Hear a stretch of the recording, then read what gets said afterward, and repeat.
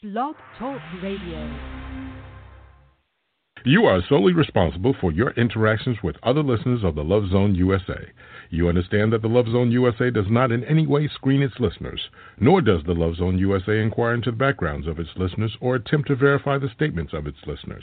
The Love Zone USA makes no representations or warranties as to the conduct of its listeners or their compatibility with any current or future listeners. In no event shall the Love Zone USA or Blog Talk Radio be liable for any damages whatsoever, whether direct, indirect, general, special, compensatory, consequential, and or incidental, arising out of or relating to the conduct of you or anyone else in connection with the use of this service, including without limitation bodily injury, emotional distress, and or any other damages resulting from communications or meetings with other listeners of this service or persons you meet through this service.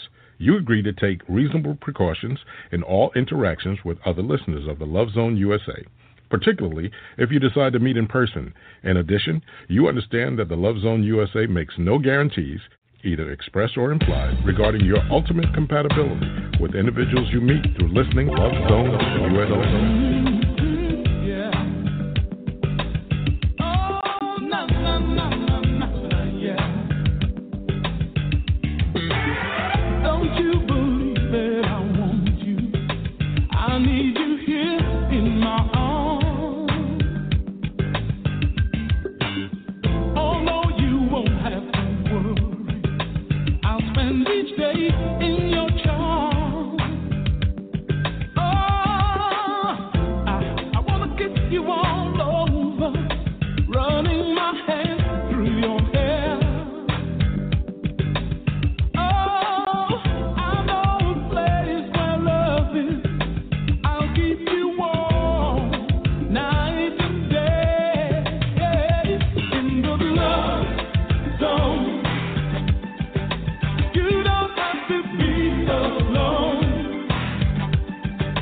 Together we can live and learn.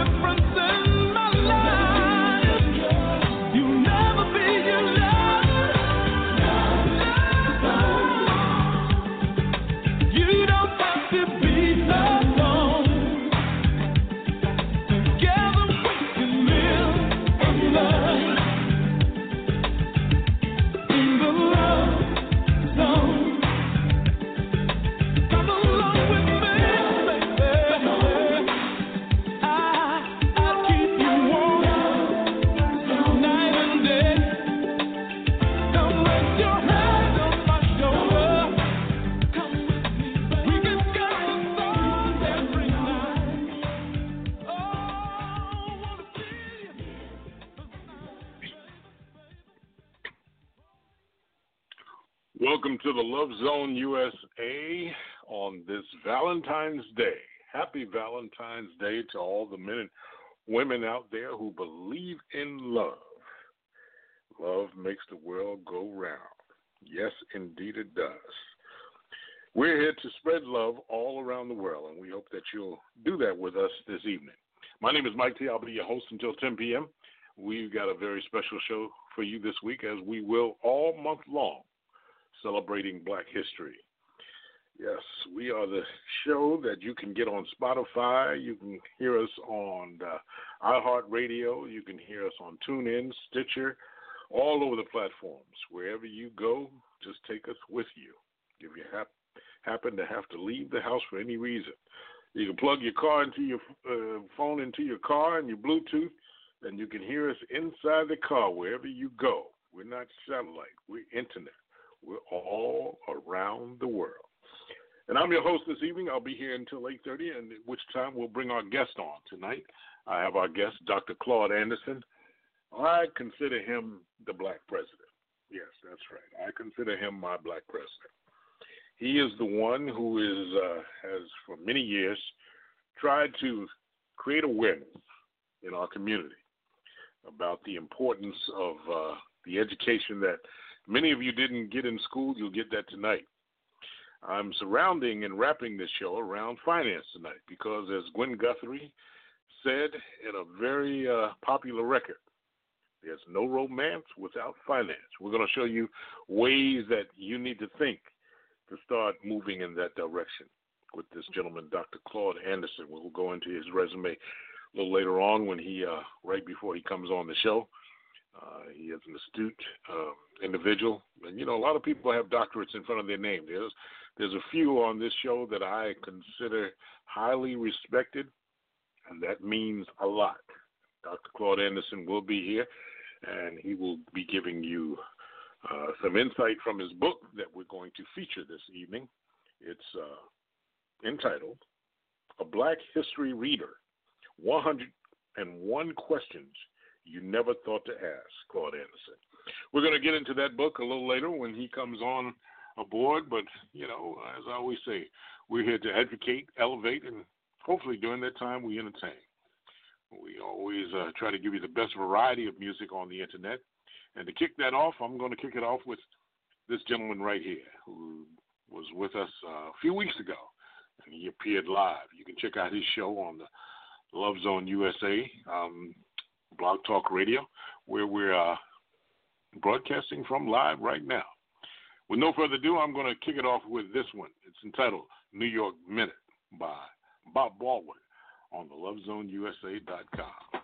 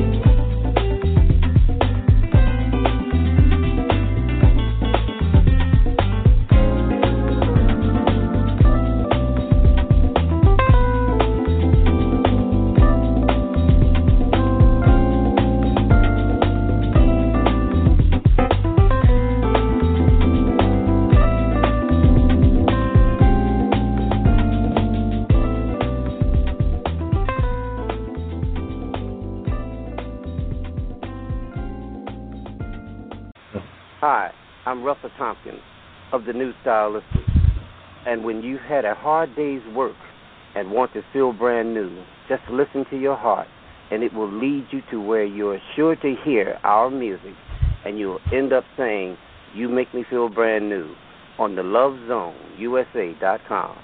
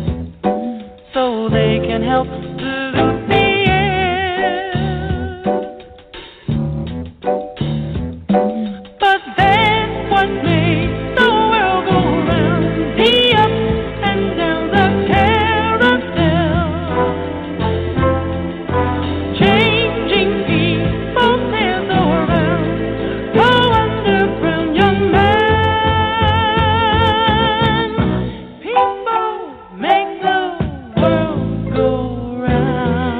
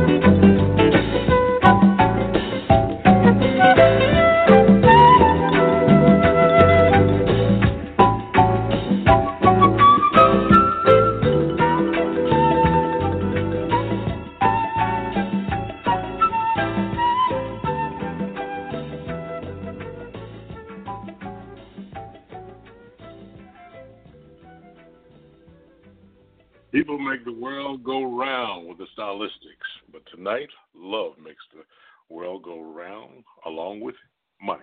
We're going to talk about that with our guests coming up in just a little while, right after this, here on the LoveZoneUSA.com. Want to generate more traffic and sales for your business starting now? Well, here's the marketing tool you've been looking for. What about advertising your business product or service to singles? Well, everybody knows singles have the most money to spend, and the LoveZoneUSA.com has accumulated the largest audience of singles on Internet radio. They've done this through a variety of shows discussing sex and controversial topics in the areas of relationships, dating, and marriage. They've also attracted celebrities to their show who are known by millions of listeners and fans, like The Temptations, divorce attorney Raul Felder, Gloria Allred, and Danny Glover. Your business will be exposed as a sponsor of a variety of shows with universal themes featuring love and music, celebrities, sex, and other controversial topics, offering your business maximum exposure to singles who have the most discretionary income to spend. So contact one of our business consultants today so they can show you how you can generate more traffic and sales to your website by becoming a sponsor of the LoveZoneUSA.com. And if you want to get your business or website exposed on our show, where we have the largest listening audience regarding singles who have the most money to spend, be sure to send us an email at sales@thelovezoneusa.com. We're going to get into our host and our guest, actually, in a little while. I've got more music for you. My name is Mike T. Don't forget to check out Plus Size Life. Yeah, that's where being plus is never negative with our hosts, Jackie and Zuhaila, every Tuesday at 8 p.m. Be sure to check them out. We do everything plus size. Yeah, it's a little bit bigger around here because we're like Texas. Yeah, but plus size is never a negative. As we get into more music and more about our topic tonight, which is about, as Gwen Guthrie said, no romance without finance, we're going to take you into the doctor himself, Dr. Claud Anderson. And we're going to get into his knowledge about what it takes for us to be a self-sufficient and self-independent people, African Americans or Black Americans, however you want to be termed. I understand the conservatives like African Americans and others like Black Americans. We'll get into that as well. His book is entitled A Black History Reader, 101 Questions You Never Thought to Ask. And I have to admit, I read some of the book, and I tell you, it's a great read, and some of those questions we're going to ask tonight, you're going to get some answers. But before we do that, I'm going to take you into the best variety of music, as I always say, right here on the Love Zone USA. This is the kind of music you hear 4 p.m. until 5 every Sunday with our host, Tasha Lil Queen. She gives you the gospel side of things with a hip-hop Christian connection. Here's the kind of music you'll hear over there with a young lady named Corinne Hawthorne. It's entitled Won't He Do It, on the LoveZoneUSA.com.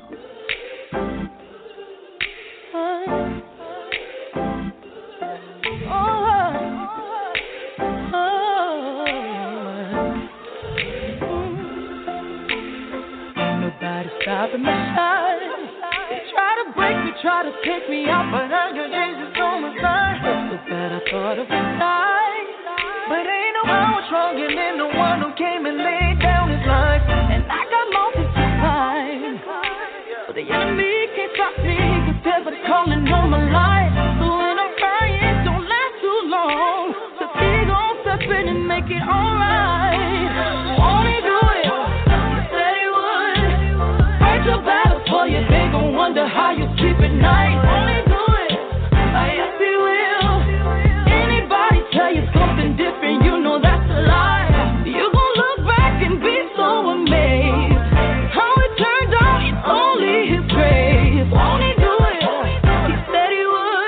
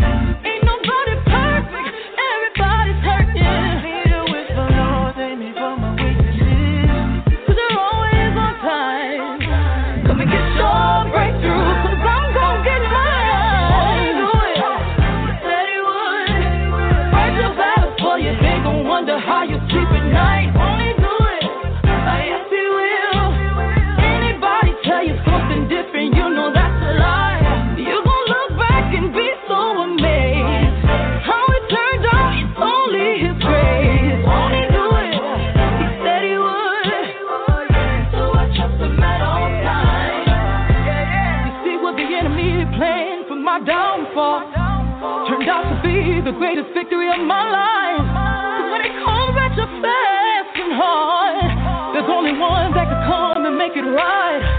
So ain't no need for stressing and crying, 'cause he gon' show up just like he did the last time. And the last time, and the last time, I know.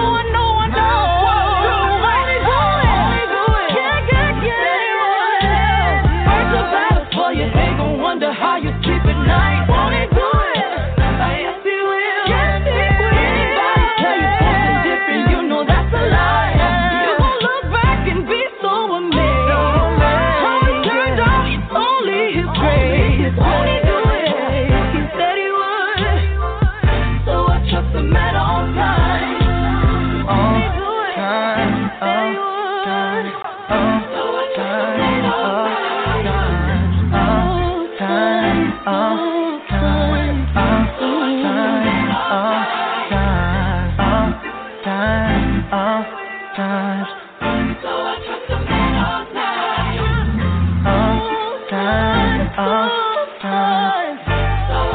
The Love Zone USA, back to back to back to back.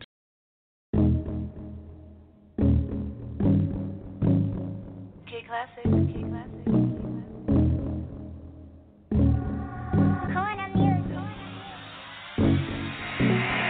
They told you that you couldn't do it 'cause you're washed up. Ain't like them bad girls said you should get your sauce up. But I got this plan and you might not understand. I'ma go hard as I can, and I'm gonna be the boss of it. Just watch me do this, put no limits, only swag on it. Walk right up to the front where I belong and brag on it. Go to the top, I'ma give it all I got. Might take a lot, but we ain't gonna ever stop. I still believe I'm something special, can't take that from me. So you can say what you want, I go harder, stronger, be who I'm supposed to be. 'Cause I'm unstoppable, I get all the way in it. That's the way I was made, and I'm up on my business. 'Cause I'm unstoppable, ain't no hoping and wishing. Say a prayer, catch a wave, then I go out and get it. I can be what I want, try it if I want. Empowered by the King, and he won't let me go. Unstoppable, nah, he won't let me go. No, 'cause I'm unstoppable. I dream about it, I go get it, that's how I do it. Not in the stars, I'm not lucky, I just pray through it. Fall on my face and I might make mistakes, but I don't let it break me, 'cause I'm still on my way. I still believe I'm something special, can't take that from me. So you can say what you want, I go harder, stronger, be who I'm supposed to be. 'Cause I'm unstoppable, I get all the way in it. That's the way I was made, and I'm up on my business. 'Cause I'm unstoppable, ain't no hoping and wishing. Say a prayer, catch a wave, then I go out and get it. I can be what I want, try it if I want. Empowered by the King, and he won't let me go. Unstoppable, nah, he won't let me go. No, 'cause I'm unstoppable. Come what may, I rest in his safety. Winds may blow, waves won't overtake me. Tears in my eyes, but I'm still gonna survive. 'Cause he's incredible, he's powerful, and I will rise from the bottom 'cause he's it. 'Cause I'm unstoppable, I get all the way in it. That's the way I was made, and I'm up on my business. 'Cause I'm unstoppable, ain't no hoping and wishing. Say a prayer, catch a wave, then I go out and get it. I can be what I want, try it if I want. Empowered by the King, and he won't let me go. Unstoppable, nah, he won't let me go. No, 'cause I'm unstoppable. The Love Zone USA. Where you here. Turn up on the cloud, shout out loud, the one who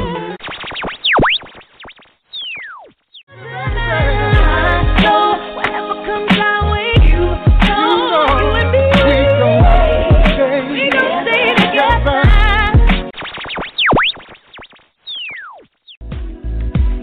everything's gonna be alright. Everybody's moving, everybody's moving.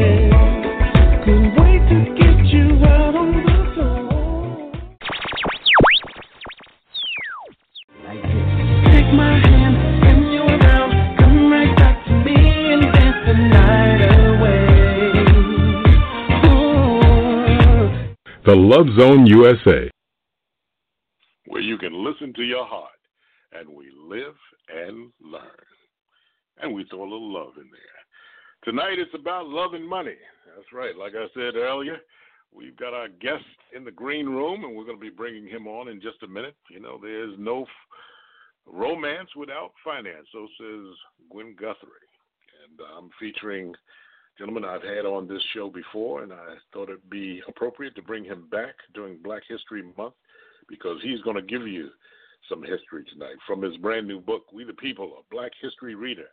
101 questions you never thought to ask. It's a book you need.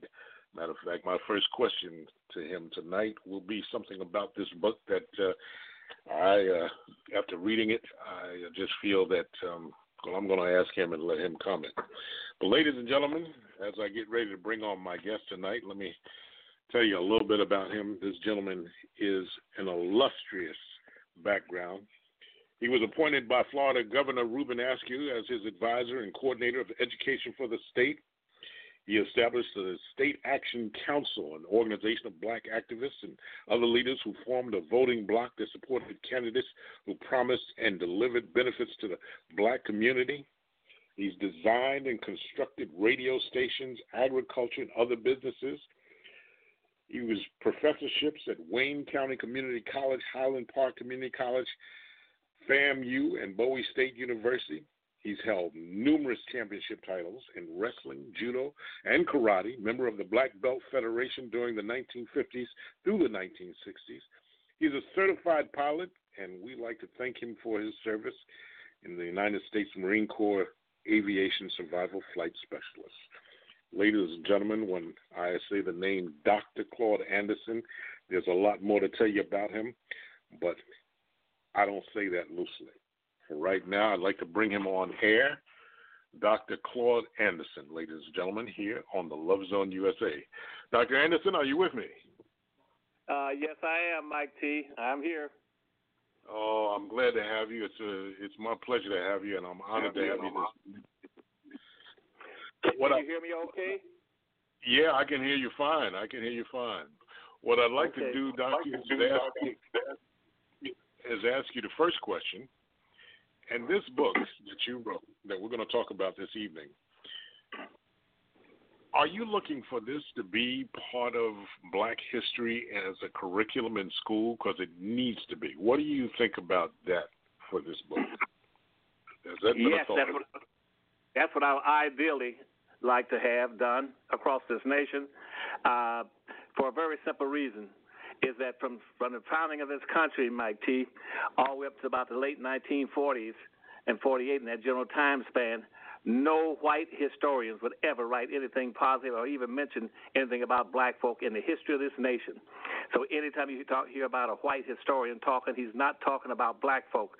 He's talking about the development of this nation over almost 5 centuries through the eyes of whites. That's why when I was over education for the state of Florida for 8 years, and I went through all the history books, and I found out that black folk very rarely ever showed up. And the few times they did show up in any of the books in the entire state, and we had 67 counties with school systems there. And blacks, if they showed up in a history book, they showed up typically in about a 1 or 2 line sentences, talking either mention something about slavery, or another 1 or 2 sentences talking about black folk marching in the civil rights demonstration. That was it. And I said, this is totally unreasonable. I said, that's why whites know absolutely nothing about the history of black folk in this nation, and 98% of the blacks don't know. And so what I did, I said, I'm going to write about black folk in a very vertical order, with the first book being Black Labor, White Wealth, to do what black folk have never done in this country, is understand the nature of racism in America. And that it is vertically ordered. And in that book, Black Labor, White Wealth, shows you exactly what the major problem in America is and has remained unchanged. Black labor, white wealth. And it shows how whites have systematically maldistributed almost 100% of all this nation's land, resources, businesses, income, privileges, resources, rights and privileges, and controls of all levels of government to the hands of the dominant white society. That's the nature of the problem. After I wrote that book, I said I must go up to the next step to show blacks. That's called Powernomics, right up over that book. They show you that white racism is not perfect. It can be beaten if black folk learn how to play the game and play to win and stop playing to play and to be seen and to be accepted. Then after I wrote that one, I said I must go move up to the next level and tell them why. I wrote Black Dirty Little Secrets 1 and Dirty Little Secrets 2 about black heroes and black history. To show black folk that they are exceptional people, that nobody on this earth has been treated and maltreated like them. Nobody any place on any other continent and any other nation has been treated the way black folk in America have been treated. And the last book that you just asked about is called The Black History Reader. I wrote that to be the capstone and say, now this book tells you everything you need to know that sits on the top of all those other books. And it should be in every school system in America. But it can't get them into any of the schools, private, public, or charter schools in the country. I found that when I was over education for the state of Florida. You can't get in there because whites sit on the reviewing board and the licensing boards for all books that go into schools in every state. You can't even get books into the black college campuses because, again, whites are sitting on the board reviewing the books. And when you go to a historical black college, all the bookstores are controlled by whites and owned by whites, and blacks are almost inhibited or forbidden even teach black history. So you can't get the books into public schools. You can't get them into the white schools. You can't get them into the black historical college. Yes, I want a movement in this country for black folks to read that book, the last one. It'll tell them everything they need to know, Mike T., about the nature of our problem. Well, Dr. Anderson, you bring up some very, very poignant points, and one of them I want to go to. You talk about not being able to get the book in there. What I am so proud tonight to be able to feature some of the things that we're going to talk about in this book. But first, before I get into that, and there are several sections of this book I want to get to, your knowledge of how did you come about this knowledge? Because I have to be honest with you, it wasn't until I discovered you about 4 or 5 years ago. A lot of the things that you talked about on YouTube video, I had never known, never heard of in school. So take us back to your very beginning of when the light either came on for you or your parents made you aware of this blackness and what was lacking in our community to give you such a strong foundation of blackness, which I think is definitely lacking today. So could you tell us a little bit about how you grew up and at what point in your life did you come to this enlightenment and started seeing that this is what you needed to do? Well, Mike, I came about it very early in life. Growing up, being born in South Carolina and raised and introduced into the school system early in North Carolina. And I got a concrete understanding of what our dilemma was. My family used to be a major owner of land in South Carolina, as an example. We had over 1,500 acres of land in McCormick, South Carolina, in what they call Three Rivers area. And when my grandmother died, and she remarried again and married another man named Anderson, and whites wanted the land. She would not sell it to them, so what they did, they dammed up the river and flooded our land. And that's how now they built a bridge there called the Strong Thurman Dam. And so they took our land away. We had to then move up to North Carolina. We got to North Carolina, and I found out then that whites did not want you to own any land. We got to North Carolina. My family, one of the only families of the 4 families ever owned a major bus company in the entire United States. That was a Safe Bus Company in Winston-Salem, North Carolina. And the other blacks had gotten together, and we owned our own cab companies. We had our bus companies. We had our own theaters and everything. But then what happened again was that, again, when integration came, integration wiped it out and closed down. We lost all of our businesses because the integration process destroyed it. I learned something then about the importance of having businesses. And then at that same time, I found out then that during the war, that here we are, I would walk past 9th Street and Liberty Avenue. We had POW camps there where they stored German prisoners. And then when I walked by there as a small child, the German prisoners there with the United States had captured 273 Nazi prisoners off a submarine off the coast of North Carolina. And they stationed those prisoners in a POW camp right there in Winston-Salem, North Carolina. We would go by there. Those prisoners behind the fence, they would see us coming. They would drop their pants and pat their rear ends, their butts at us, give us a finger, and try to spit on us. and show the disrespect for us, and they were prisoners of war in America. At the same time, our soldiers are over fighting in Germany. And so, and then we go downtown, and guess what? There, the German prisoners are set up in the best restaurants, in the white restaurants. We go to the movie theaters. The POWs, the German prisoners, were sitting in the movie theaters with them. And when the war ended, those German prisoners were released and became first-class citizens in the United States. So I learned about the importance of the negatives of relationships that this country had with blacks versus immigrants coming into the country. Then lastly, when I got to the school system, that's what the lawsuit was filed for in 1948. It wasn't filed for social integration in Clinton, South Carolina. We didn't file it for social integration. We didn't file it to be accepted into the white schools. We filed it for some very simple reasons. First of all, because when we had to walk to school in mud and snow and rain, sometimes 6, 7, 8 miles of school. White kids rode to school on buses, whether rain, sleet, snow, or sunshine. They rode to school, and again, we try to throw trash and look at and make faces at us out of the windows.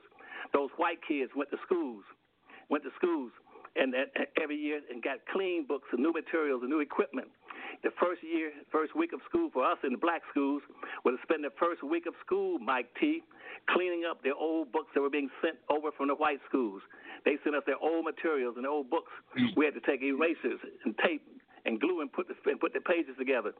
The white schools all had swimming pools. We walked past their swimming pools. They would be swimming. We had to go down and dam up the creeks and swim.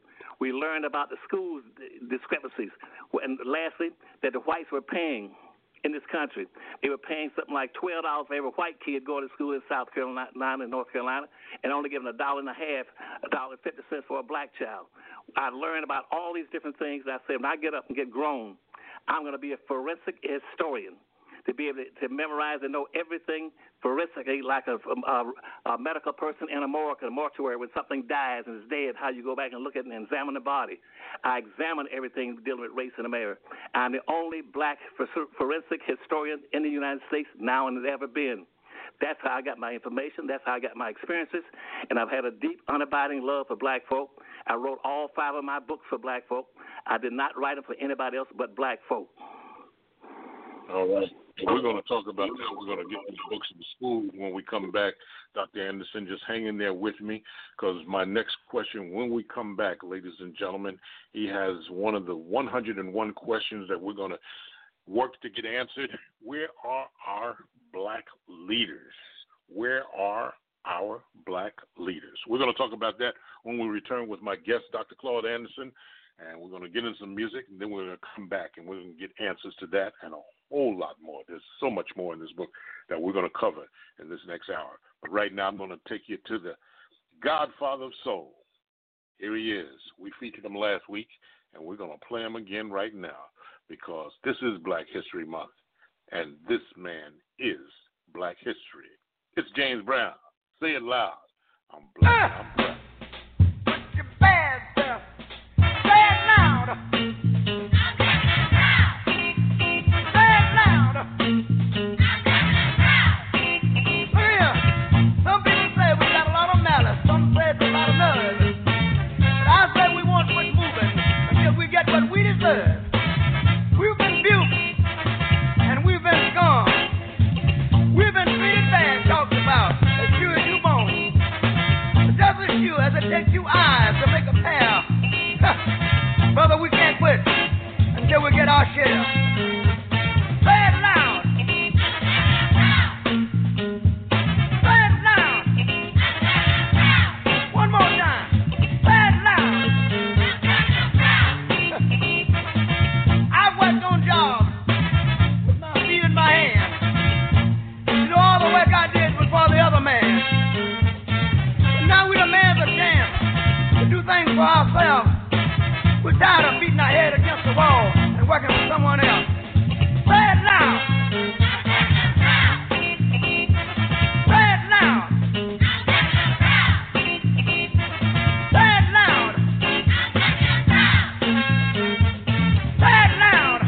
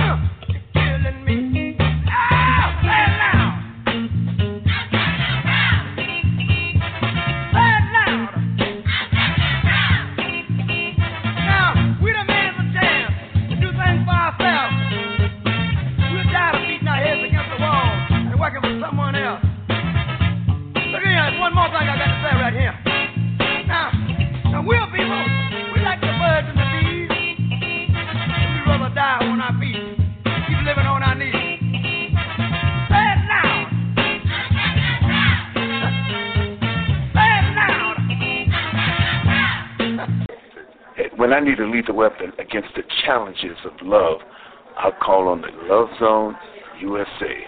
This is Danny Glover.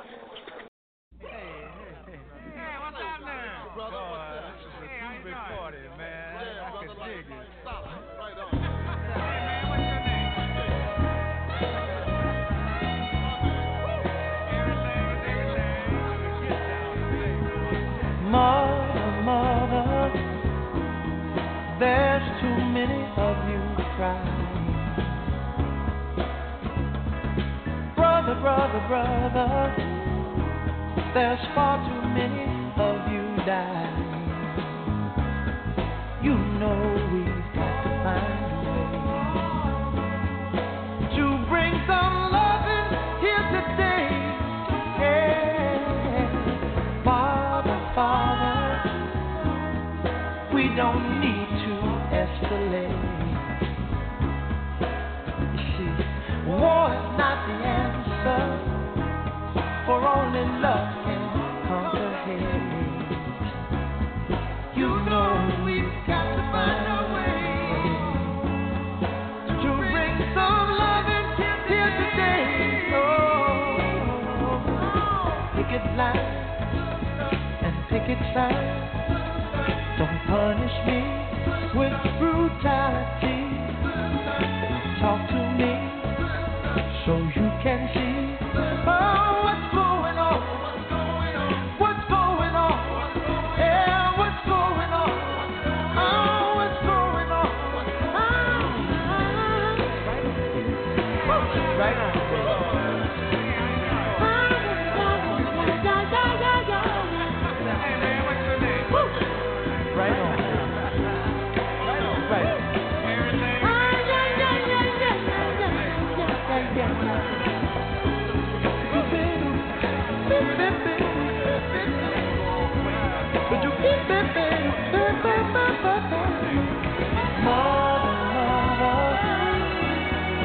Everybody thinks we're wrong. Oh, but who are they to judge us? Simply cause our hair is long. Oh, you know we've got to find a way. Bring some understanding here today. Picket line and picket sign. Don't punish me with brutality. Come on, talk to me so you can see what's going on. Yeah, what's going on? Tell me what's going on. I'll tell you what's going on. Right on, right on.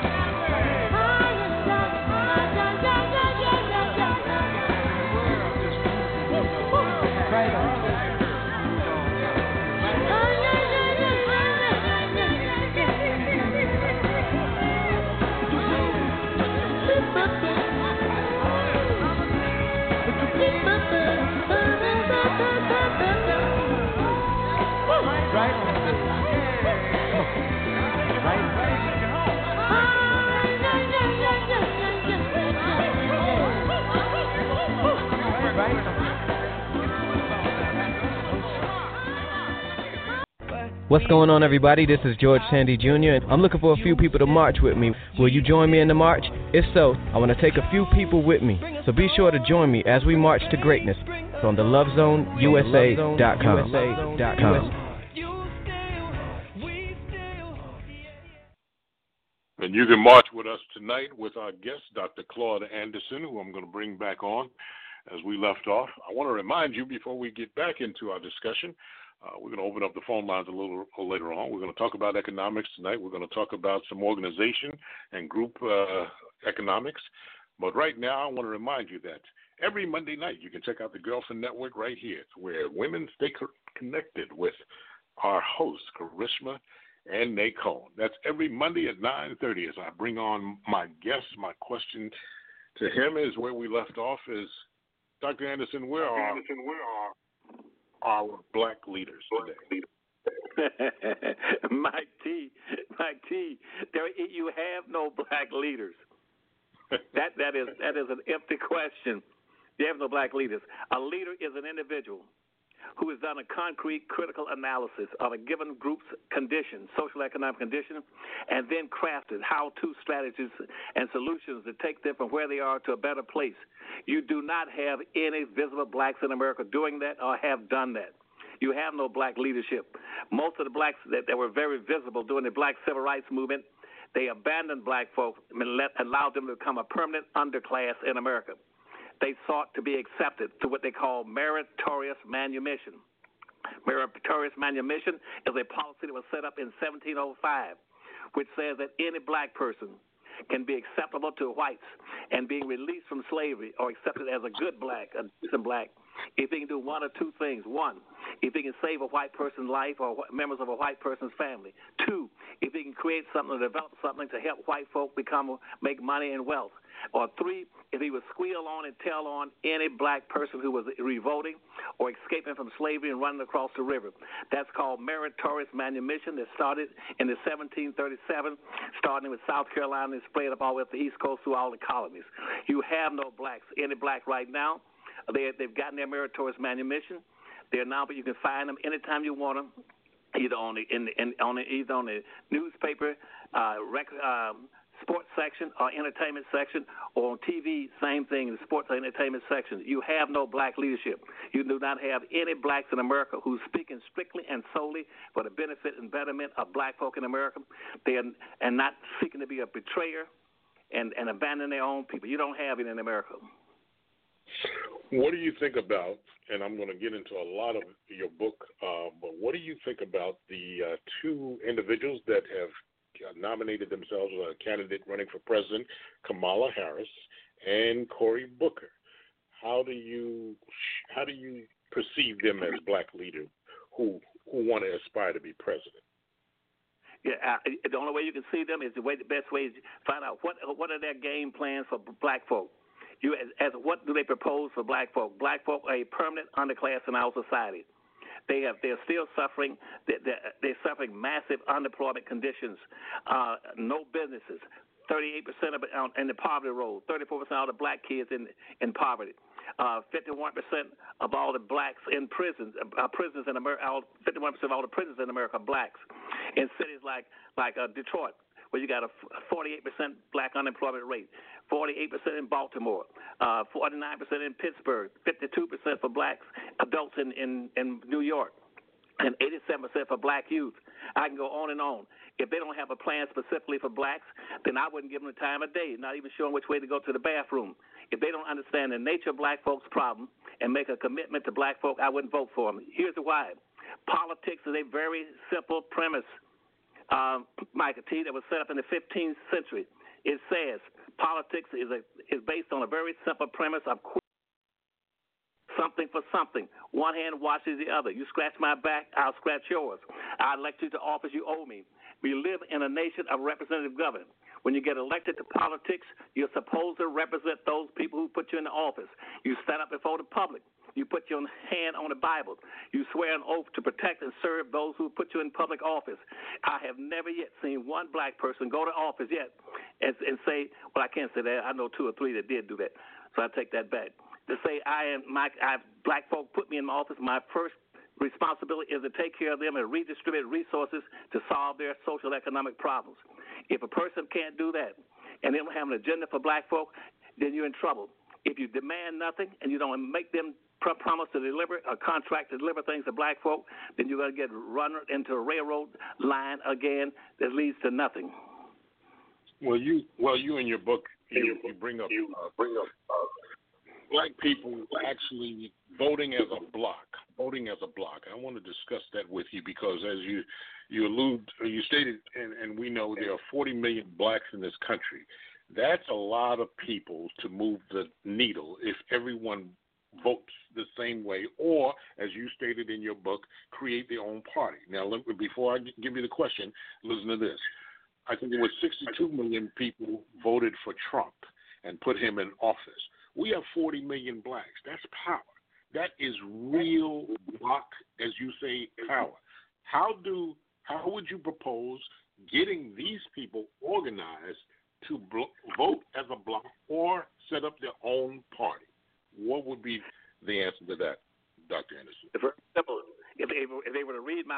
understand that never in the history of this nation has any political politician or candidate for office ever done anything except 2 or 3 I know of specifically and solely to benefit black folk. That was people like Maynard Jackson in Atlanta and Colin Powell, not Colin Powell, but the Powell that was in New York, Congressman Adam Clayton Powell and Harold Washington in Chicago that says, I'm running as a black person, I'm going to take care of black folk. Never has the Democratic Party ever done anything specifically black folk. The Democratic Party was a party that originally enslaved black folk. The Democrats have been against black folk for 460 years. They just switched parties in the 1950s where the old redneck conservatives left the Democrats and became Republicans. The Republican Party has never done anything for black folk. They tried for 10 years between 1866 and 1876 to do something for black folk, and that was overruled. And they corrupted and co-opted and given to everybody else. The Democrats, no party does anything for black folk. Nobody promises black folk anything. If you want to win, you just said it. You hit the point almost on the head. We don't have 40 million blacks in it. We have 46 million black folk in America. And those 46 million blacks would say, hey, since nobody has ever politically done a damn thing for us, and all we've been doing is we've been used and misused and abused for 460 years. You don't do anything for us. They got a game. We'll pretend we'll help you black folk by using very broad and ambiguous terms. We'll pretend that we're going to give something to you by using broad terms like minorities, poor folk, people of color, multicultural, people of color. That's a game. That's why when I left the White House with President Carter, and that was in 82 and 83, here comes Ronald Reagan in. The first thing he did was call Haldeman into his office and say, look, now that you're in the presidency, remember this. If you're going to talk about any issues dealing with various specific population, never say anything negative about black folk. And when you're going to talk about people in general, the way you cover yourself is always use very broad, ambiguous terms like minorities and poor folk and immigrants and people of color. He said that way the jigs, he didn't say nigs, he said jigs would never know they're not going to get a damn thing out of it. That goes all the way back to the United States Constitution. The first Constitution was an affirmative action plan strictly and solely for whites. And they figured out that the way they keep black folk enslaved was always use very broad, ambiguous terms, like those who are indebted, those in bondage, those who are three-fifths of a human being, those who are equal to a field animal, those who are specific property. They always use broad terms. And for white folk, they use broad terms. They're specifically whites like all people, American, middle class, all citizens. That's why on every TV show they use these broad words so black folks will never figure it out. So what all blacks got to do is say, hey, we're 46 million strong. Start your own black party, and then and pronounce that you will vote as a block for whoever promises the most, and vote for black folks and demand what you want, and say we will deliver regardless of cover. Anything, whoever promises most to black folks, you get 44 million black votes. You could be the most powerful people in the country. Because that's why right now you're about almost 30% of the Democratic Party. All you got to do is take your 30% if you wanted to and go out and find all the rednecks in the country. They're about 30%. You two all get together, you got 6% of the population. You and the blacks and the rednecks get together, they can take the country over. Dr. Anderson, we're going to come back and talk to you with the next question that I have from your book, and we're going to spend this next half hour on talking about the money. But the next question I have for Dr. Anderson, ladies and gentlemen, and I'm sure all of you have pondered this, and I have myself. Why is there such a hatred for black people? We're going to have Dr. Anderson, that's in his book and it's entitled A Black History Reader, 101 Questions You Never Thought to Ask. Well, we're going to ask that question when we come back after this musical interlude here on the Love Zone USA. The Love Zone USA. The Love Zone USA. Here. Open up on the cloud, shout out loud with the one The Love Zone USA. The Love Zone USA. Here. Me and Mrs. Jones,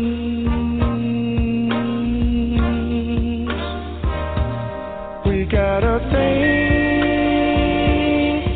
going on.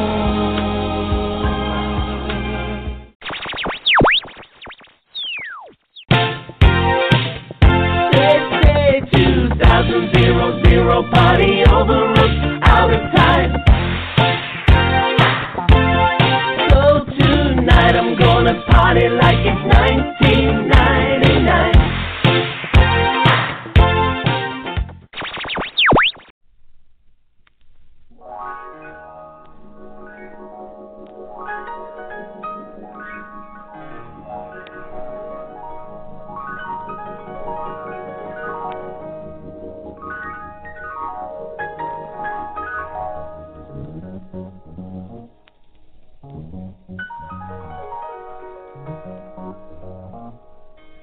Wake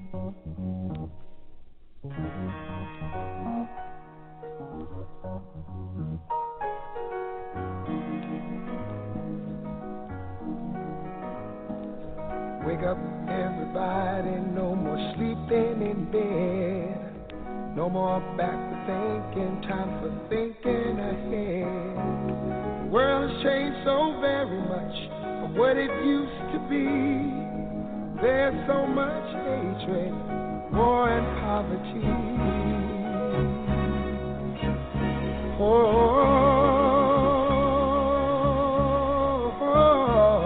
Wake up, all the teachers, time to teach a new way. Maybe then they'll listen to what you have to say. They're the ones who's coming up, and the world is in their hands. When you teach the children, teach them the very best you can. The world won't get no better if we just let it be. Na na na na na na na. The world won't get no better. We gotta change it, yeah, just you and me. Wake up, all the doctors, make the old people well. They're the ones who suffer and who catch all the hair. But they don't have so very long before their judgment day. So won't you make them happy before they pass away? Wake up, all the builders, time to build a new land. I know we could do it if we all lend a hand. The only thing we have to do is put it in our minds. Surely things will work out, they do it every time. The world won't get no better if we just let it be. Na, na, na, na, na, na, na. The world won't get no better. We gotta change it, yeah, just you and me. Yeah. Change it, yeah, change it, yeah, just you and me. Change it, yeah, change it. Can't do it alone, can't do it alone. Need some help, y'all, y'all. Can't do it alone, can't do it alone. Yeah, yeah. Wake up, everybody. Wake up, everybody. Need a little help, y'all. Yes, need a little help. Say it, boy. Need some help, y'all. Change the world, what it used to be. Can't do it alone. Can't do it alone. Need some help, yeah. Need some help, yeah. Wake up, everybody. Get up, get up, get up, get up. Wake up. Come on, come on. Wake up, everybody. Teach a new way. Maybe then they'll listen what you have to say. Wake up, everybody. No more sleeping in bed. No more about to thinking. Time for thinking ahead. Come on now.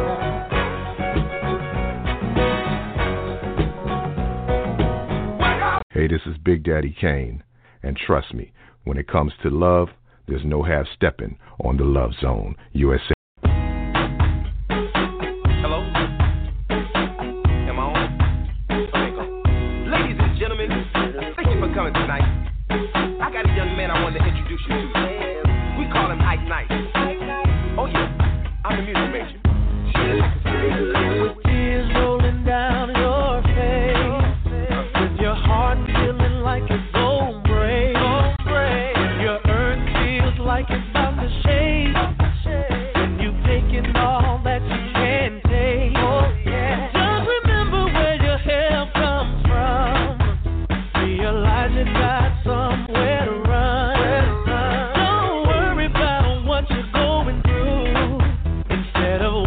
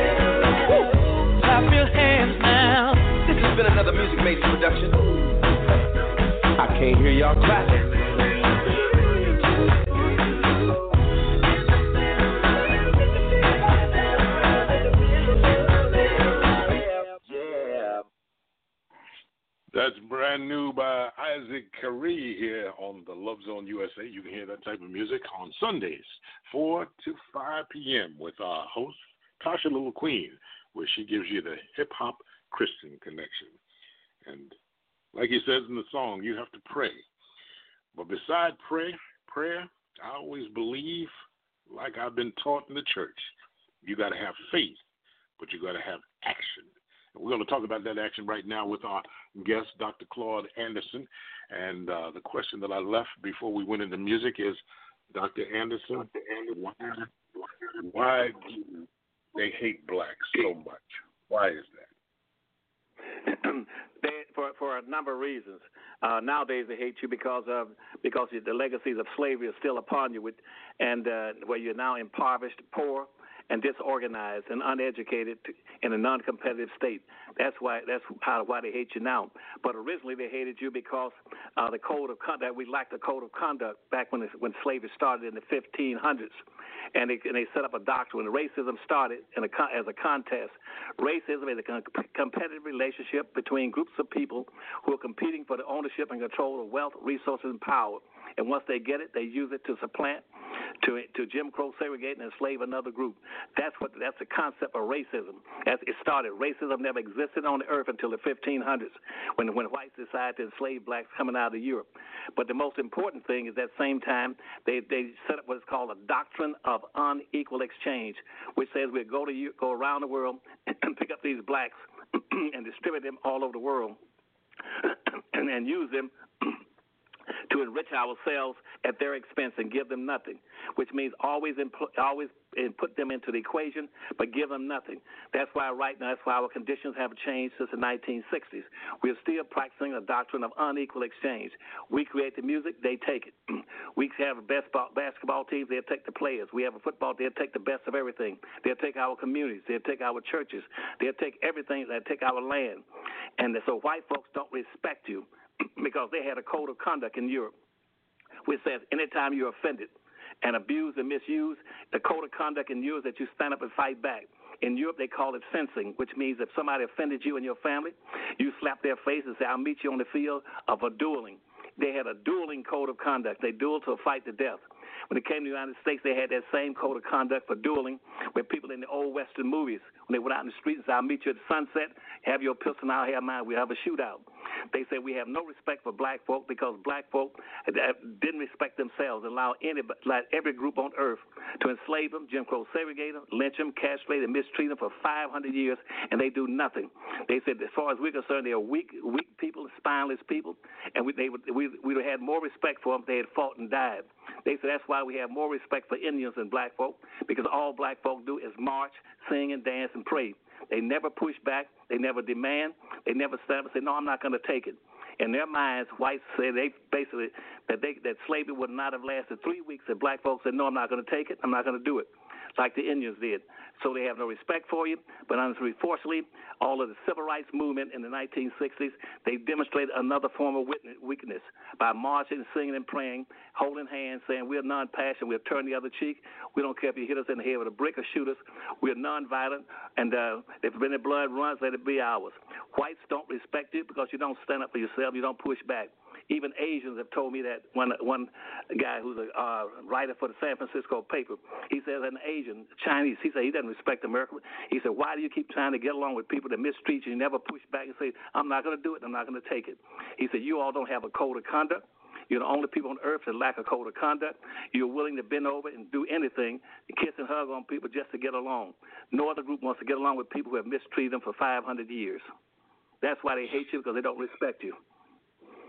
Dr. Anderson, and you also talked about a way that we could rise, and was, if I'm correct me if I'm wrong, there were 4 building blocks: business, politics, education.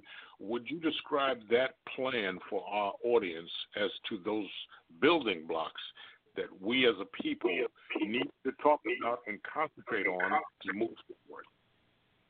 Right, that's called my Powernomics, Claud Anderson's Powernomics concept of how you build wealth and power. It's a very simple premise that I discovered years ago that by analyzing critical.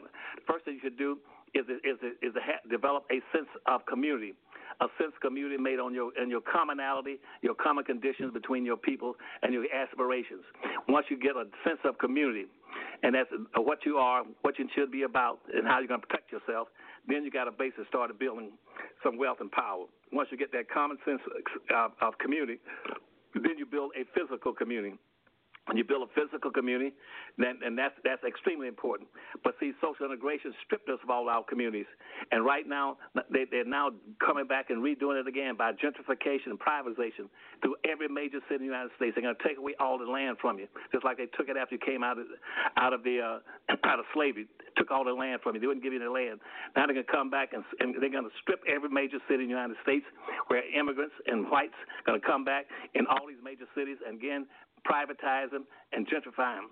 So, but you got to have a physical community. You cannot compete without a physical community. It is impossible, Mike T., in theory and practice, to be a competitive people, to enrich yourself with wealth and power if you lack a sense of community or a physical community. And right now, we do not have not one single black community in the entire United States. All we got are neighborhoods, and black folks need to stop using the word communities. You don't have any communities. Everybody in the country have communities except black folk. What we have are neighborhoods, and most of those neighborhoods are so run down and abandoned that there are neighborhoods where communities where you store your wealth and power and your strength. A neighborhood is like a hotel. That's where you eat and sleep. We have no power because we always have a neighborhood. To have a community, you must be able to have a place where you can have your own businesses, have your own code of conduct, and have your own elected officials to represent you. And so once you get those communities, then the first thing you do in that community is build businesses. You build businesses and start practicing group economics.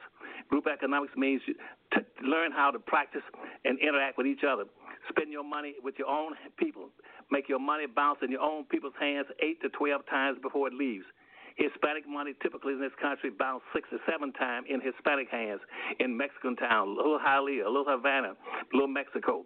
And their money bounces 6 to 7 times. White money bounces 8 to 12 times. Arab and Asian money bounces 13 and 14 times. Jewish money bounces 18 times. Black money does not bounce once. So we do not have it. That's why we don't have the communities. We don't have any economy. But if we had a business community and had an economy, then what you do, you make your money bounce, circulate around 8 to 12 times. Now, what does that mean? That means right now we have a disposable income of $1.2 trillion passing through black folk hands. If black folk were to revolve that money around, Mike T., 10 times, they didn't have to do it 12 times, they would have over $12 trillion. Instead of $1.2 trillion, they would have $12 trillion in their own community, in their own hands. Then once you get that money, then you get into politics. Never go into politics until you have an economy and a community. And once you get that money, I'm sorry, you want to cut me off then? Come on, I'll stop. No. I was just signing off on, yes, you need that money before you get into politics. Absolutely. Right.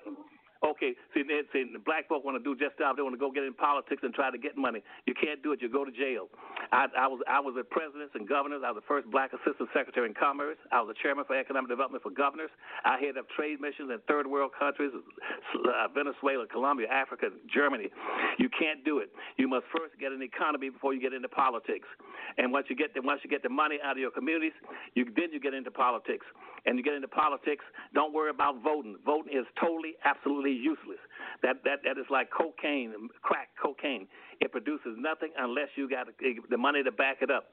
That's why in this country, that's why whites continue to dominate. They got all the money. They got 99% of the money in the country. That's why they got almost 600 white multi-billionaires. That's who controls the economy, the country. And when you get the money, then you go to politics, and don't worry about voting. Take your money and buy every politician you can get. That's why organized crime and rich people don't worry about voting. They buy the politicians. And once you learn how to buy those politicians, that's on the second floor. Then you prepare to go to the third floor in Powernomics.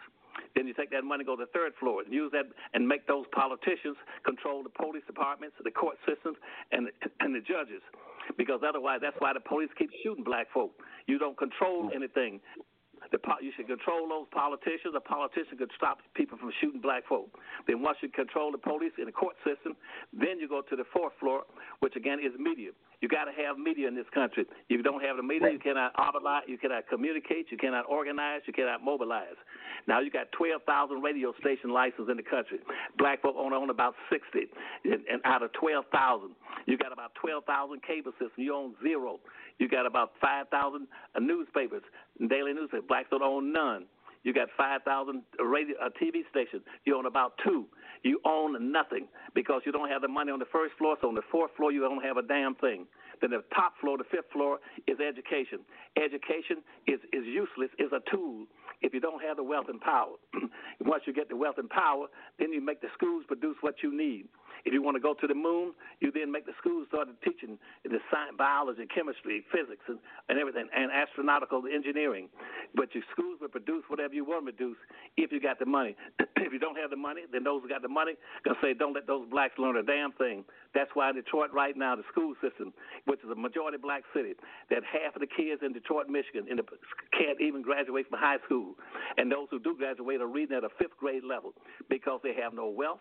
Blacks are an underclass all over this country because the social integration has failed, the school systems are failing, and blacks haven't got enough money to rebuild their communities, build their own schools, and put charter schools and magnet schools in their own communities, and create the best education for their kids as possible by having wealth and power to back it up.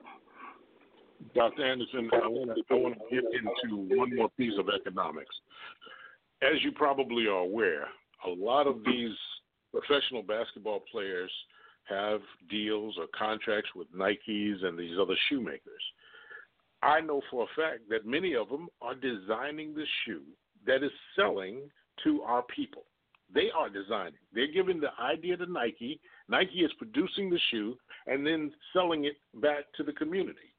There are some that are very well off, as you well know, Michael Jordan, et cetera, et cetera. But my question is, why don't the ball players who are designing the shoe go and manufacture it? They have the money to manufacture it. So, as you said in your book, find out what black people want and what they want to spend their money on. If you're designing the shoe, why wouldn't you design it, manufacture it, and sell it to the African Americans, financing other businesses? Can you go into that a little bit, Dr. Anderson? Yeah, but see, those blacks are the safe category. I told you they've already received meritorious manumission. They're in a safe category. They're not going to do it. They're not going to do it for one reason, because of their own personal selfishness, and they want self-aggrandizement only for themselves, and they want to be accepted in a large mass by the people on the other side of the road that are different colors. They want to be able to show that they are open-hearted and altruistic. And most importantly, let me summarize this, and you remember this as long as you live. Now, in the Marine Corps, I was a safety and survival engineer for my squadron, and during the Korean War, we had over 7,000 Americans who were captured by North Koreans or by Chinese and placed in POW camps in North Korea and China and being subjected to brainwashing. And they were in those camps for 3 years. And doing that, by the time they came out, almost 3,000 of them died. And out of those who had been captured, only 4,000 survived. Now, the problem was that in camp over there, the reason a lot of them got captured because they lost the importance of where they were at that time. They forgot that they were at war. And black folk don't know that slavery is a declaration of war. We had soldiers now in Korea that every morning you come out at 7:30, 8 o'clock, the Chinese and Koreans will be coming over the hills, blowing horns and bugles and using megaphones saying, when I get there, we're going to kill you. We're shooting rockets and bullets. Your butt will belong to us when we catch you. And you walk around. A lot of our soldiers, instead of being prepared to push back against the invading North Koreans and Chinese, you can find a lot of them hiding behind trees and then behind rocks and in ditches. And the ones in the ditch will be laying on their own guns. You could go over and say, hey, why are you laying in the ditch? They're coming over the hills in a few minutes to kill you. Why don't you get up and shoot back? You know what they would say to them? Well, Doctor, we can't do that. If we were to get up and start shooting back at them, that would only make them mad. And you got the same kind of black attitudes in the country. They don't push back on anything. They want to be accepted by doing anything they can to get along with people that's outside the country. That's why when I go to China, when I head of trade missions, I can find over 237,000 Chinese who have become multimillionaires off of selling products and services and goods to Americans in the United States. But I couldn't find not one not one black person in America who said I became a multimillionaire off of selling something to Asians or Chinese. It's never going to happen. It's in reverse. It's under what we call the doctrine of unequal exchange. That's what you're asking. Why is it that we're giving everything to other people, to other groups, and getting nothing in return for our own people? It's called the doctrine of unequal exchange, which went into effect in the 1500s, and you still see it. That's why whites took over over all the music in this country since slavery was generated by black folk. That was whether it was hillbilly country and western, folk music, blues, rhythm and blues, jazz. Everything was produced by black folk. But it's always been taken over by everybody in America and around the world. That's why they took away your civil rights movement. The civil rights movement was strictly and solely for blacks. Everybody took that from black folk. They use it now for civil rights for midgets, humpback, lesbians, transsexuals, anything. Everything that black folk ever have is taken away from them, and blacks get nothing in return. Every black who gets into an appointed position, whether he's appointed or he gets elected, there's never a connection between him using that position or his position in government or in business to do something specifically and solely to help black folk. They get in there like King, the guitar player. Down there, he was blues. What he would do, he would teach whites how to play the guitar. And Tiger Woods, he would take white kids and teach them how to play golf. We always suffer under the doctrine of unequal exchange. Now it's over 500 years old. That answers your question. So Dr. Anderson, what would you say to those? There's two questions left that I have to ask you.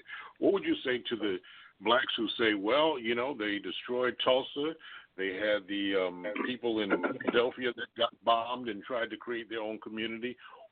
What would you say to them today if we organized and started setting up communities for those that fear that those same kind of bombings would take place? What would you say? How could we prevent that, or would that not happen due to laws changing? Well, see, then you would say, come on, do it. Because you can't stop people from pushing back. If I were whites right now, and right now whites control and own 99% of everything of importance in the country, black folk only have 1/2 of 1% of anything of value in the country. There's no way you can continue to survive off of 1/2 of 1%. You can't even compete while whites have 99 to 99.5%. Then 87% of that is frozen inside the white society. And if black folk are that silly, and they have no black leadership, and sit there and let somebody say, well, I'm not going to do something because if I push back, they might get mad when they come over. If I shoot back or push back, you tell them, fine, you still push back. And what you say is, I'm going to build my own communities, I'm going to buy for my own people. And I heard blacks tell me that down in the University of Texas. I had blacks with doctor's degrees sitting in front of me saying, Dr. Anderson, you asking us to build our own community and buy for our own people. We can't do that. I said, why not? They said, you know what this community do to us? If they found out we were walking past white businesses and going into black businesses, we'll lose our jobs. I said, you all are silly. I said, Asians, Arabs, every group can come into America and build their own businesses, own communities. Blacks have been talking about, I'm going to lay in the ditch on my gun. I'm not going to push back against anything. They can do what they want to us because they did it once. They can do it again. They can't do it again. You are 46 million strong. All you got to do is say, now, we know how to push back. We got the tools, we got the resources, we got the education. We can create all kind of ways to push back. We can learn how to stop you from getting our money. First thing we do is stop you from getting our money. Right now, whites are living off of 2 incomes. They're living off of 100% of your money and 98% of theirs. You're being stripped. You only live off of 2%, while whites got 2 incomes. They keep their money in their community and take 98% out of your community. Black folk cannot be that silly. They need some black new leadership. So what I'm saying to you, Mike T., is that we need a new kind of black leadership in this country. Young black folks that come up and say, I understand the conditions.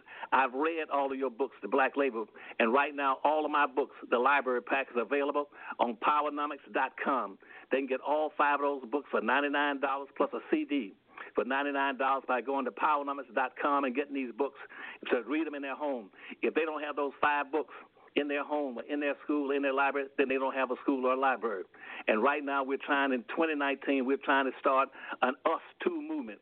Because right now the gays, the lesbians, the immigrants, the poor people, they're going to wipe black folk out. You're vulnerable. You cannot survive and compete only 1/2 of 1%.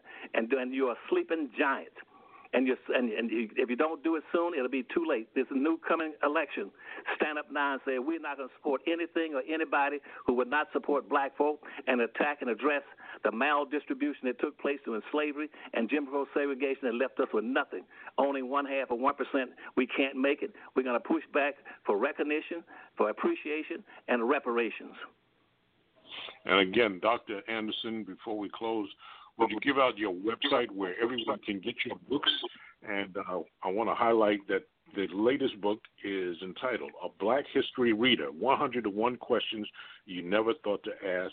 And in the back of the book, Dr. Claud Anderson, you say something that's very powerful to why blacks need this book. Would you tell them why they need this book specifically? But they need this book because this book is laid out in such a way that it makes it impossible for black folks not to understand where they are, where we are, how we got where we are, what's been keeping us where we are, and what we got to do to get out from where we are.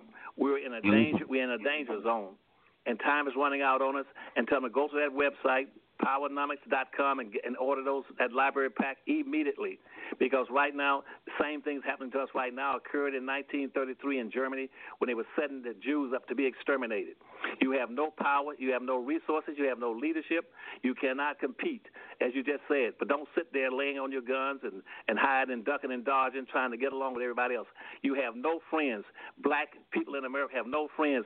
98% of all the whites in this country who did not want slavery to end in 1860, and I just looked at the research again, and now they went from 98% down to 88%. In 150 years, white folks' hatred for black folk went down only 9%. And as far as the immigrants coming to this country, 63 to 64% of the immigrants in this country do not like black folk. They're not your brother, not coming here to get along with you. They come here to get over you and replace you in all respects. Dr. Claud Anderson, thank you so much for coming on our show tonight for Black History Month. I am going to be highlighting excerpts from this book all month long and even beyond and sending them to your website. Dr. Anderson, I hope you'll join us again. Is that a promise by TLZUSA to push those books as hard as you can? They need you up in that area. Very little goes on in the northeast corner and trying to re-educate our blacks up there. So you can be a milestone for those blacks up there. But they're saying, read this book and you teach them. You're a good teacher and an educator, a conscious and committed black person. Stand up and don't bow your head. Be as black as you want to be and tell our people we are special people. We're exceptional people. We were here before everybody else came. They owe us in all respects. And any immigrant came here, whether they came here last week or 200 years ago, they are the guests. Black folk are not guests in the country. You tell them Dr. Anderson loves them and appreciates them, and they're exceptional people, and I'll always be proud of them. They stand up and say, we are here to stay, and we're going to get what's coming to us on the positive side. Thank you so much, Dr. Anderson. I appreciate you so much, and we'd love to have you back in June when we feature Black Music Month. I would definitely want to have you back as well, because you alluded to that, how our music has been taken away from us financially, and love to have you back on the show then. Thank you so much again, Dr. Claud Anderson. We appreciate you, and keep doing what you're doing. We're going to do it here for sure. I'm going to highlight this book. Thank you so much. And I'm going to thank you. See how many. I bet you we get a whole bunch of orders coming directly because of your insistence and your direction. Okay? I'm going to keep it on all year long. This 2019, it's about the 101 questions that people weren't asking, and we want them to go get this book to get the answers. Dr. Claud Anderson, you got me. Thank you, buddy. Tell them to get the library pack. You got it. Okay. Thank you now. Bye-bye, buddy. Have a good one. As you continue, ladies and gentlemen, that's Dr. Claud Anderson. His book is entitled A Black History Reader, 101 Questions You Never Thought to Ask. Dr. Claud Anderson answers them. So now you have a solution beside the problem. And when you got a solution, all I can say to you then, when you have the solution to the problem, I'm going to leave you in the hands of this group right here that I had the chance of working with way back in the day. It's entitled Ain't No Stopping Us Now by McFadden and White.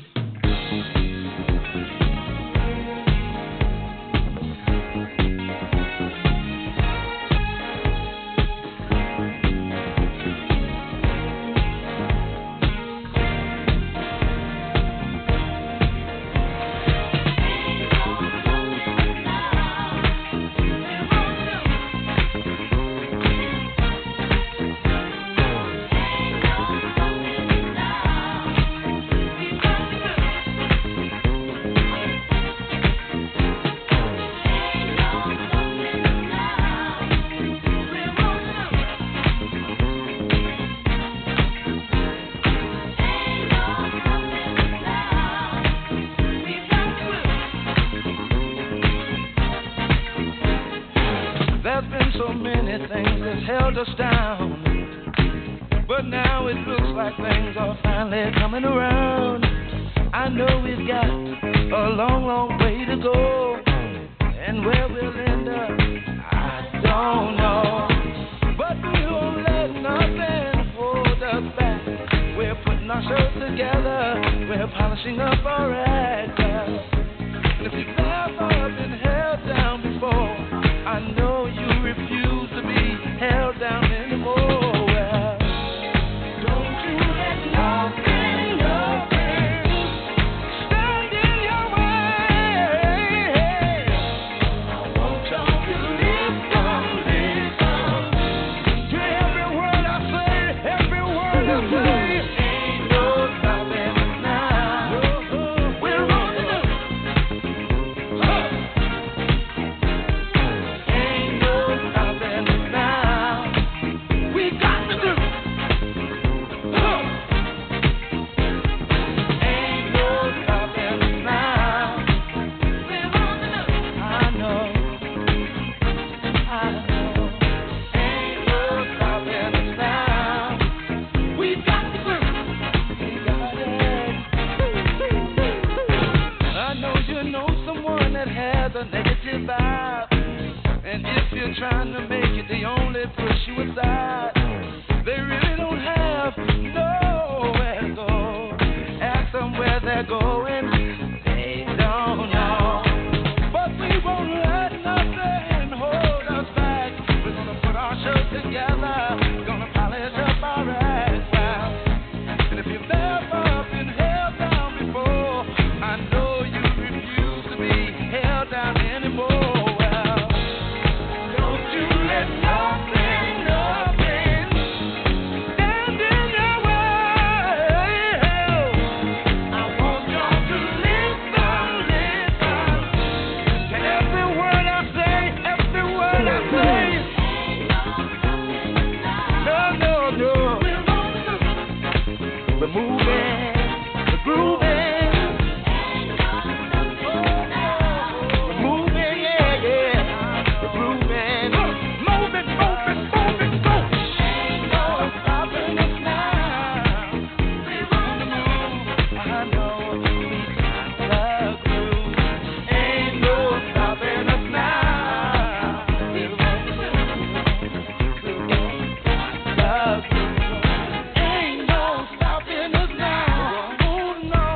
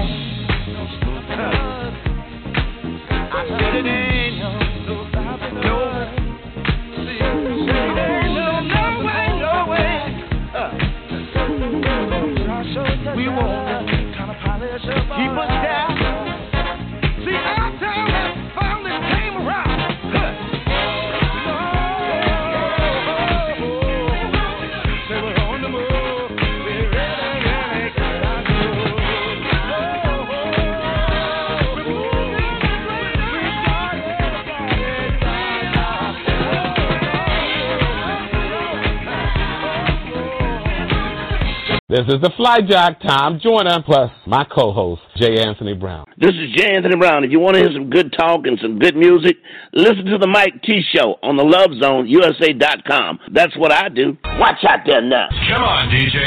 Hit me with another track. Yet our best trained, best educated, best equipped, best prepared troops refuse to fight. Matter of fact, it's safe to say that they would rather switch than fight.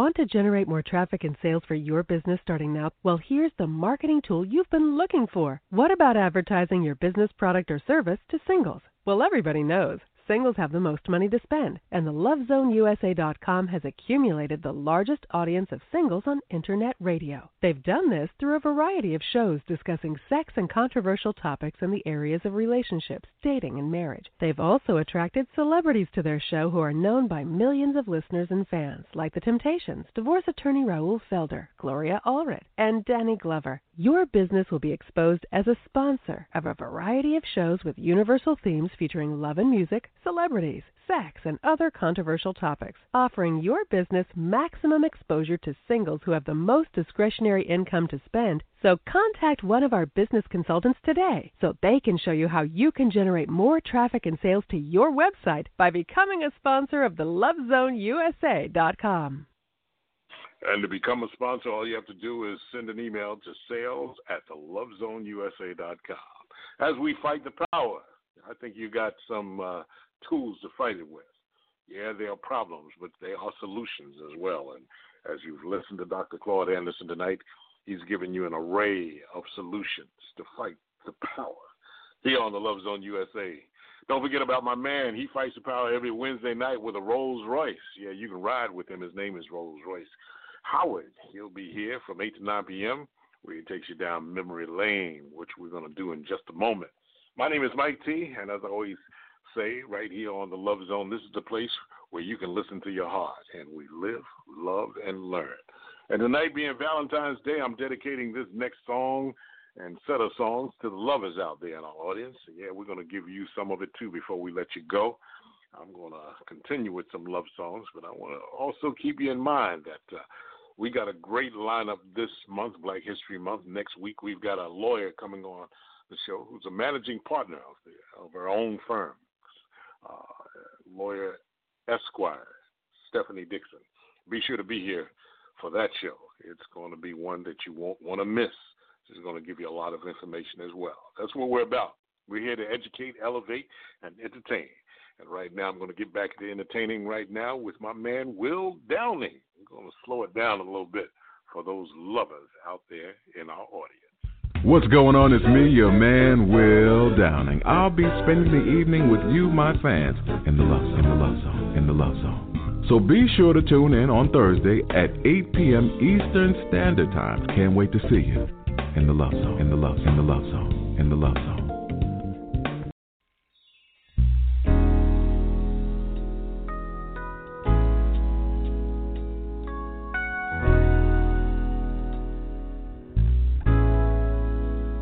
Does your mama know about me? Does she know just what I am?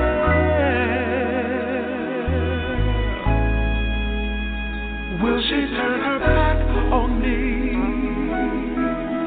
or accept me as I am? And what about your dad? Did you think of what he'll say? Will he be understanding? Or does he think the usual way?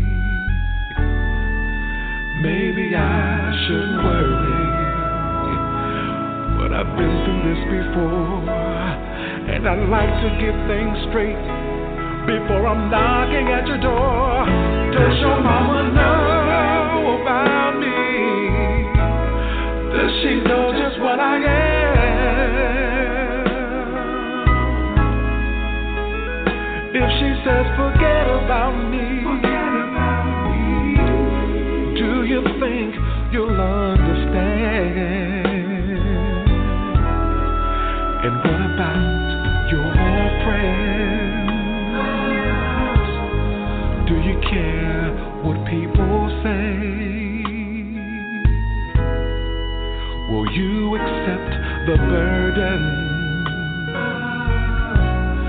that will surely come your way? Maybe I shouldn't worry, but I've been through this before, and I'd like to get things straight before I'm knocking at your door. Does your mama know about me?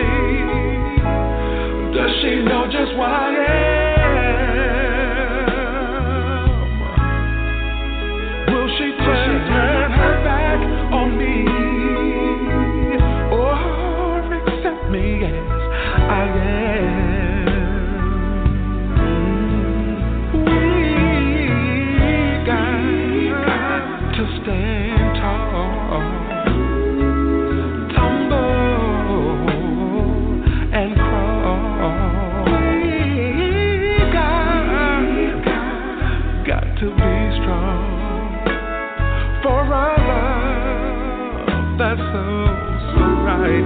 It can't be wrong. And every day I see it grow, and I don't wanna let it go. So that's why I gotta know, does your mama know about me? Does she know just what I am? Ooh, does your mama know about me? Does she know just what I am? Does she know? Does she know?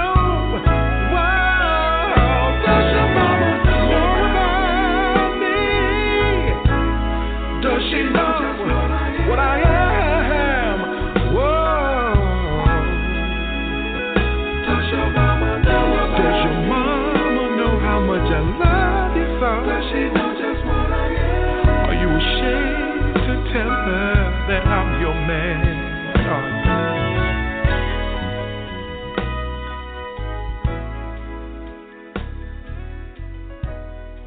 Hi, this is Phil Perry, and when I listen to love songs, I listen to Love Zone USA with Mike T. Doesn't get any better.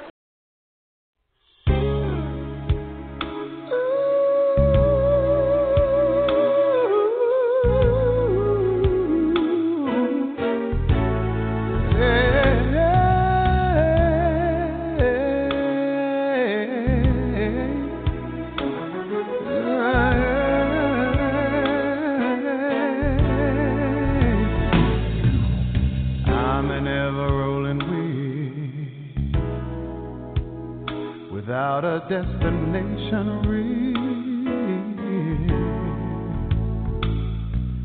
and I'm an ever-spinning top, whirling around till I drop. Oh, but what am I to do? My mind is in a whirlpool. Give me a little hope, one small thing to cling to. Yeah, you got me going in circles. Around and around I go in circles. Around and around I'm strung out over you, baby. Yeah, over you.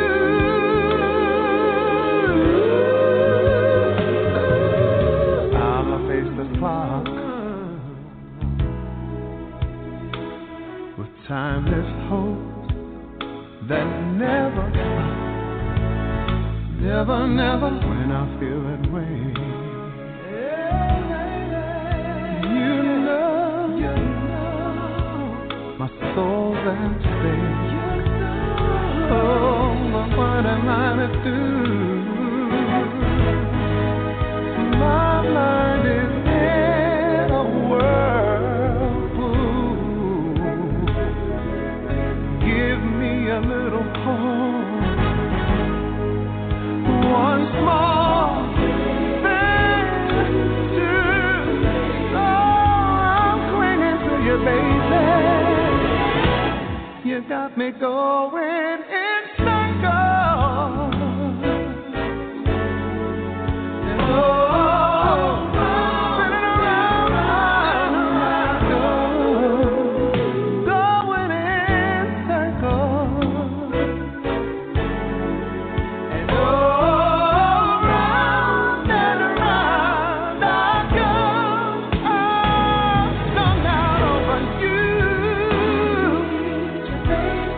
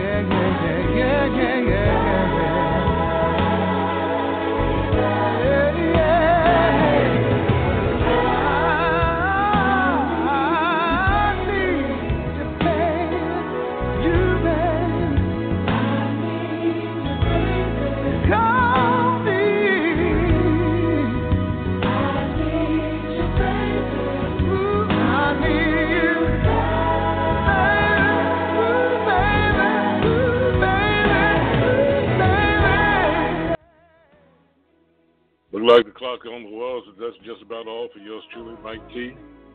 On this Thursday night, got you going in circles. As I always say in closing, I've enjoyed your company. Hope you've enjoyed mine. For those of you who did, I'll see you another time. Whatever you do, make sure that you do it with two. It's more fun than one. And make sure you put some love in your life. Next week, we got Stephanie Dixon here on the Love Zone USA. I'll be back, same time, same place. Let's fight the power together. Let's organize. Let's do it with group economics. Here inside the Love Zone USA. Till next week, I'll see you then.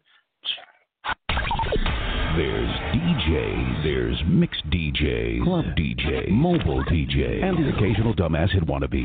Then comes along a DJ that knows how to party. The Party Rocker. What's up? This is your man Joe. Catch me live on the Love Zone USA with my man Mike T. Hey, what's up, you guys? This is Eric Benet, and I want to spend an evening with you, my fans, on the Love Zone, USA.com.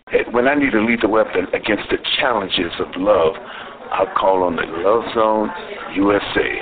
This is Danny Glover. Hi, this is Phil Perry, and when I listen to love songs, I listen to Love Zone USA with Mike T. Doesn't get any better. Hi, this is Mesa. When I want to be loved good, I spend my evenings with Mike T on the LoveZoneUSA.com. He knows how to love you right.